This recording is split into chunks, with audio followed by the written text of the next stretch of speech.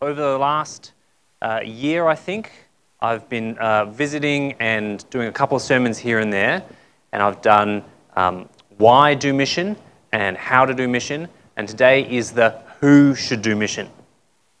And I want to start with a very practical thought experiment. What will you do when aliens arrive here on Earth? What will you do?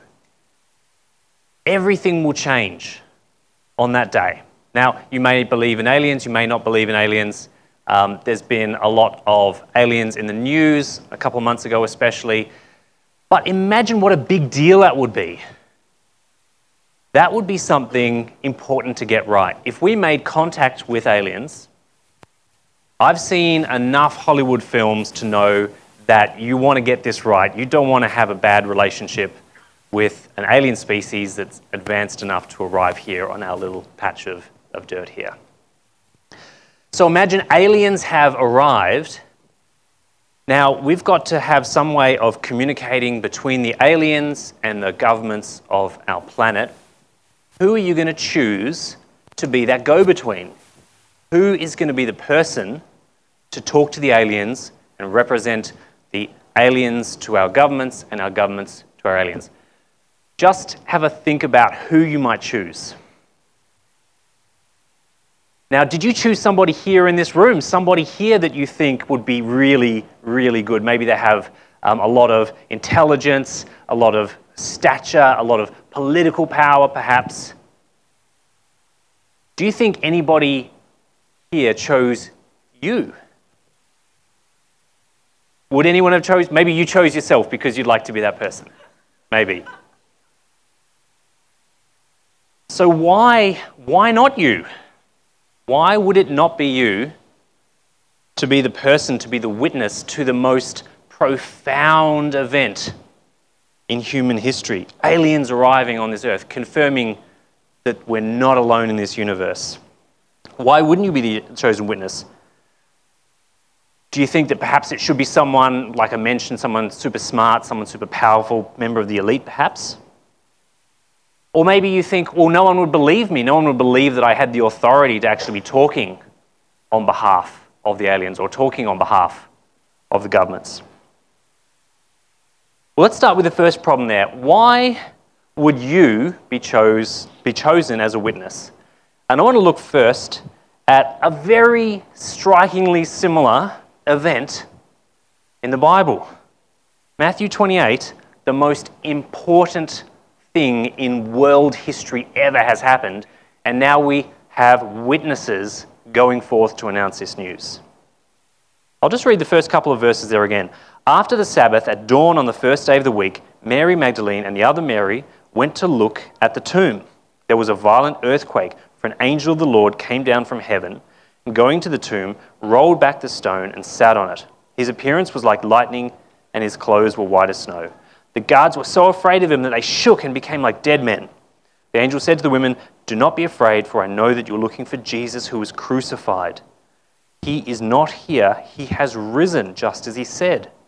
Come and see the place where he lay. Then go quickly and tell his disciples, he has risen from the dead and is going ahead of you into Galilee. There you will see him. Now I've told you."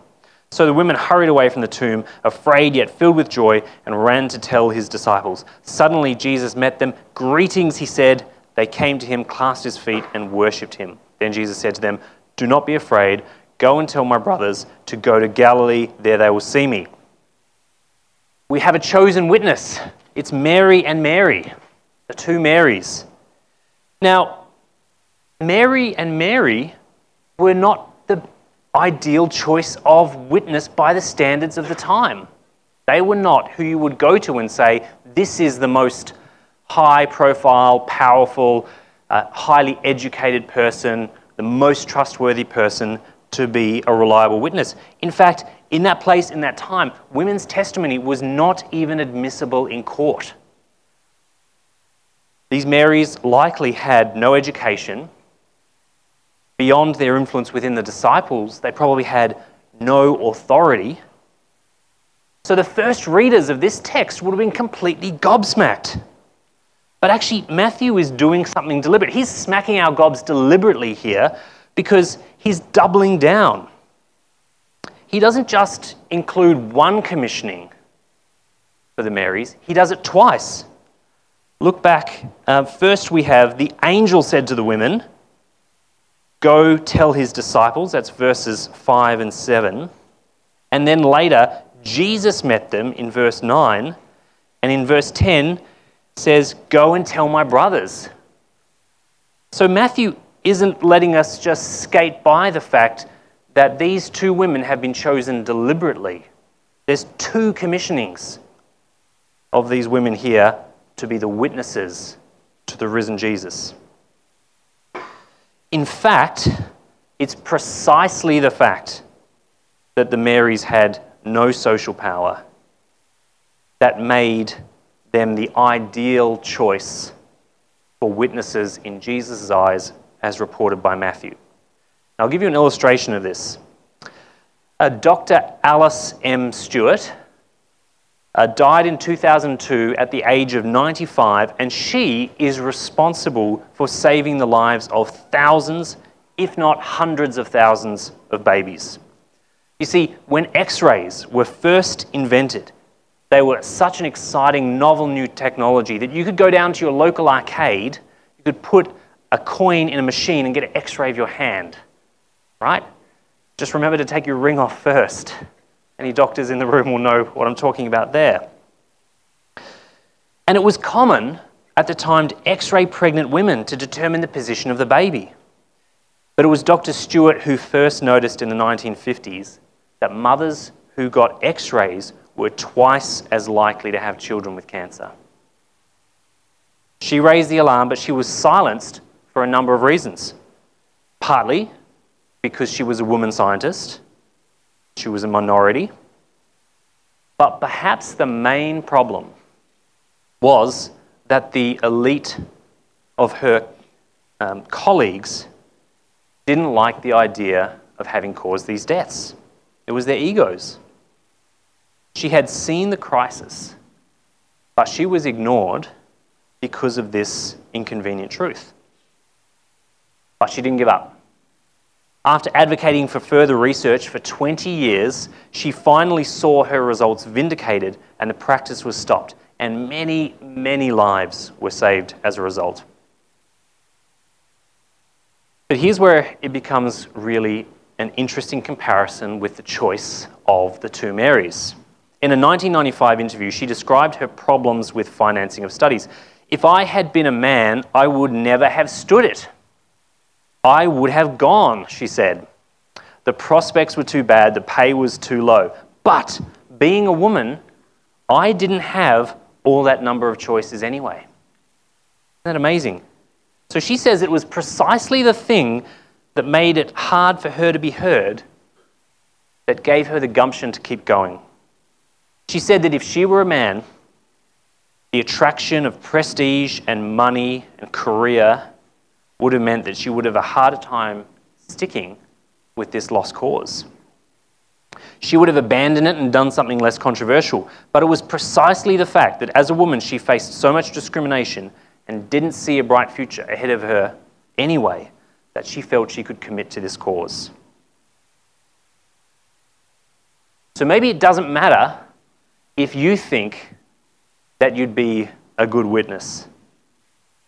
Maybe don't let the things that you imagine would disqualify you stop you from witnessing. God chooses who he will choose to be a witness of the good news. And if you feel underqualified and uncomfortable and weak and generally a poor choice, then remember that God may have chosen you to be a witness for that exact reason. God chose the Marys to be the first witnesses, not the religious elite. In fact, the next passage we'll look at shows exactly why God didn't choose the religious elite as his first witnesses. Have a look at the next verses. Starting at 11, I'll read it out. "While the women were on their way, some of the guards went into the city and reported to the chief priests everything that had happened. When the chief priests had met with the elders and devised a plan, they gave the soldiers a large sum of money, telling them, 'You are to say, his disciples came during the night and stole him away while we were asleep. If this report gets to the governor, we will satisfy him and keep you out of trouble. So the soldiers took the money and did as they were instructed, and this story has been widely circulated among the Jews to this very day. So this is a very sort of, I realized on rereading this is actually quite a funny moment. This is a little bit of irony or comedy here. Imagine if you were in a courtroom and you heard someone testifying to something that happened while they were asleep. I mean, that's just not going to be admissible, is it? I was asleep and then this person did this while I was asleep. Well, how do you know you were asleep? That's crazy. Now, these are the sort of people that if Matthew were going to make up this story, he would have chosen to be his witnesses. These are the religious elite, the most important people in the community. And at the very least, if he hadn't chosen them, he would have chosen someone like Nicodemus or Joseph of Arimathea, someone with stature, someone with some clout. Somebody at the very least with Bible knowledge, with theology. But God chose not to use them. And look at their dishonesty. They have no excuse. The elders and the chief priests have heard a witness testimony. This is amazing. They are some of the few people on the planet at this time who know for sure that something amazing and supernatural has happened. And even with that information, they willfully decide to cover it up.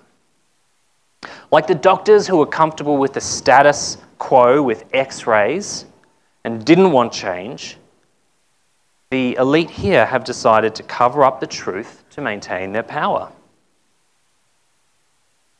There's also another important lesson here. Matthew is turning the tables on the expectations of the time. Rather than appearing to the widely respected religious elite and using that as a platform to grow his kingdom, he's showing their corruption, and instead the message of victory is being spread by two humble and joyful women. And we see in Matthew 20, verse 16, a little preview of this. Jesus says, in his kingdom, the first will be last and the last will be first. What an amazing revolution. But it's a terrifying thought to anyone who currently occupies that first position, the top position in the society. And being in the top position in the society is therefore a good motivation to suppress that inversion of top and bottom. I'll give you an example of this. In 1981, Her Majesty the Queen, we'll go to the next slide, visited her subjects in New Zealand and was arriving in the city of Dunedin. Little did she know that a disturbed 17-year-old white supremacist called Christopher Lewis had taken a .22 caliber rifle to a nearby building and had made a sniper's nest in a toilet cubicle on the 5th floor. Now, is anyone here hearing this story for the very first time? Yeah, I was completely shocked to hear this story and that it had never really been covered in any great depth. Now, luckily for Her Majesty, Lewis didn't have much experience with shooting. He didn't have a powerful enough weapon to actually make the distance, and he didn't even really have a direct line of sight at her. But he gave it a go anyway, and he shot into the general direction, and it didn't come anywhere near Her Majesty. She was totally fine. But onlookers heard the sound, and the question was, what was the source of that sound? Now, an assassination attempt on the Queen is an extremely embarrassing failure for the police, no matter how inept the attempt was. There had just been an assassination attempt on President Reagan, and the police had failed to do any of the security work that you would expect to protect a visiting sovereign. And so the Dunedin police decided to cover it up. They told the media that the noise had been caused by a sign falling down. And if it wasn't a sign falling down, then it was probably firecrackers, right? So a very consistent and believable message here. Either way, they charged Lewis with a public possession of a firearm and public discharging of a firearm. But this cover backfired because in 1997, when Her Majesty came back and Lewis was looking forward to her visit, there was nothing that they could do to keep him out of jail, to keep him in jail rather, to keep him away from the Queen. So they sent him on a fabulous 10-day, all-expenses-paid vacation to the Great Barrier Island. Of course, eventually this all comes out, and the absurdity of their actions becomes the actual story here. And the police in Dunedin could have just been open about what had happened, but they decided their egos and positions of authority were more important than actually protecting the Queen or her subjects. In Jesus' kingdom, the first will be last and the last will be first. And Jesus has chosen to have a kingdom where you are an important and valued member. Not just the leaders, not just the religious elite. Yes, we need leaders and we need regular people to step up and lead. We're all part of the kingdom, and Jesus chose to advance his kingdom through the witness of ordinary, regular people, not just through the top people. Last time I was here, I shared a little bit from a research group called McCrindle Research, and it's actually relevant again, so I'm going to refresh your memory on this. We'll go to the next, there we go. So this is a breakdown of the top attractors and repellents to religion and spirituality. Now there's a lot there, so we'll just go to the next slide, where I've just focused in on a couple. And you'll see the top ones there. The thing that attracts people most to religion and spirituality is seeing people who live out a genuine faith, as well as stories or testimonies from people who have changed through their faith. That's you.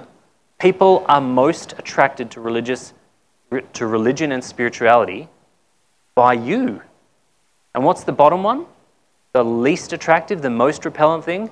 Hearing from public figures and celebrities who are examples of the faith. That's the last thing that I want to hear about. Isn't that amazing? Now, it's not true of every person in every situation. There are plenty of people who have come to the faith by hearing from public Christians. I came back to church as a young adult after going to a Franklin Graham concert. But in general, on average, people want to hear from you. People want to know your stories. But you might be asking, well, if I do share the good news, how do I know that I can do it? How do I know that I have the intelligence to do it or the authority to do it? How do I know that I can do it right? Well, let's go to the end of the chapter, verse 16. Then the 11 disciples went to Galilee, to the mountain where Jesus had told them to go.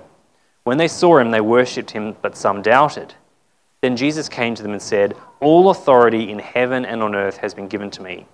Therefore go and make disciples of all nations, baptizing them in the name of the Father and of the Son and of the Holy Spirit, and teaching them to obey everything I've commanded you. And surely I'm with you always to the very end of the age."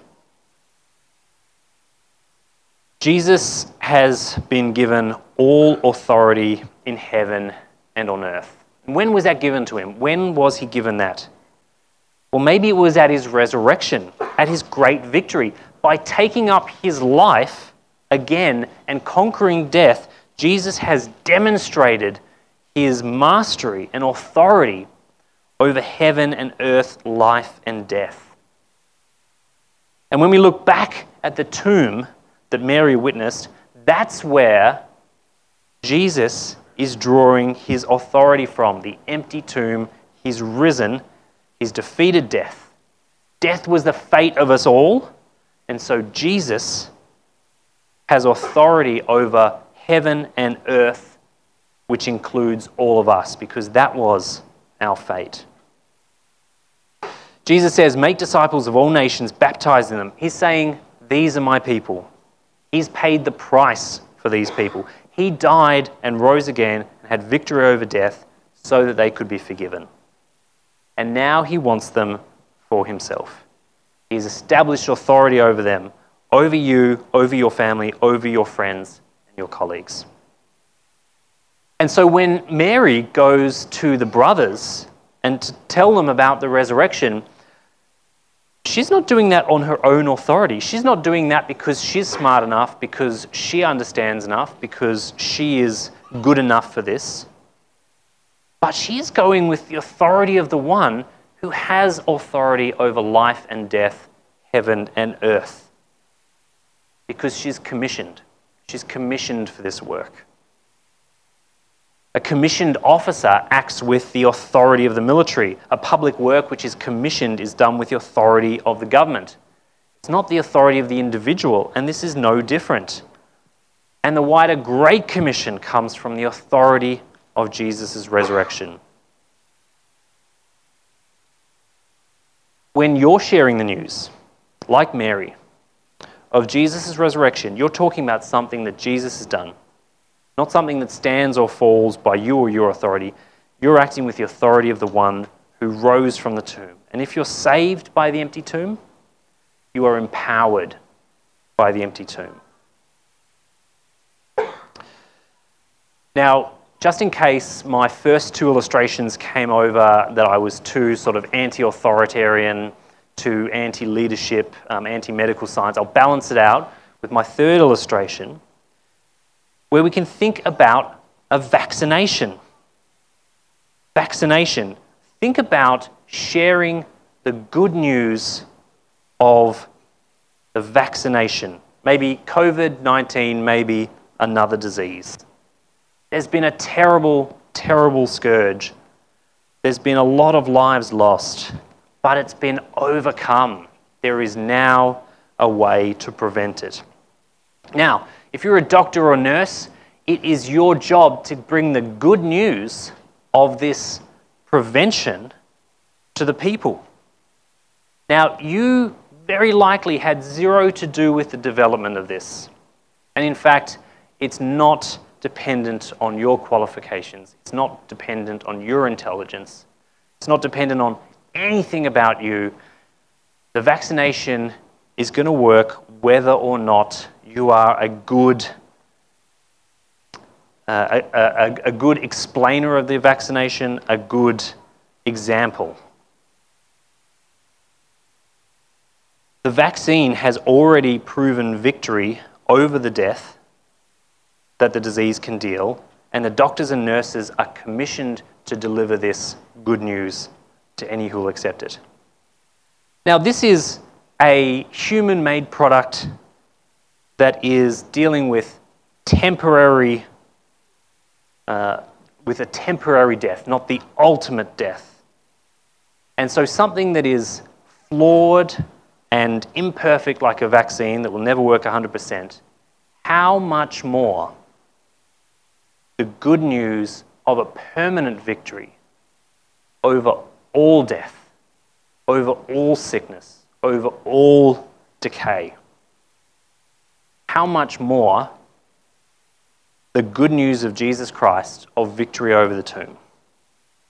So when you share the good news, remember that you're just a doctor or a nurse in this situation. You didn't develop the good news, you didn't create it, and it's actually true whether or not the person that you're talking to believes it. It's not your character on the line. It's not your authority. It's Jesus' victory and his authority in your commission. Now, I'll just close with a really great example of all of this in practice. I'll just go back one, sorry. A really great example of all of this in practice. I've been meeting up with a guy called Robert, and he has recently come to faith, and we've been reading the Word one-to-one together. And recently, he sent me a message and he said, do you have any resources that I can pass on to my friend who's interested in Christianity? And he followed up by saying, I'm well aware of the irony that God would use the person with the weakest possible faith to be sharing his good news with other people. So if my friend Robert can do it, why not give it a go? Let's pray. Lord God, thank you for the good news. Thank you that it is such good news to anyone who will hear it. Lord, we pray for wisdom as we think about our friends, colleagues, family who don't know you. We pray for the words from the Holy Spirit so that when we talk to these people, it might not be our own authority, but it might be the truth that you're speaking through us. We pray this in your holy name. Amen.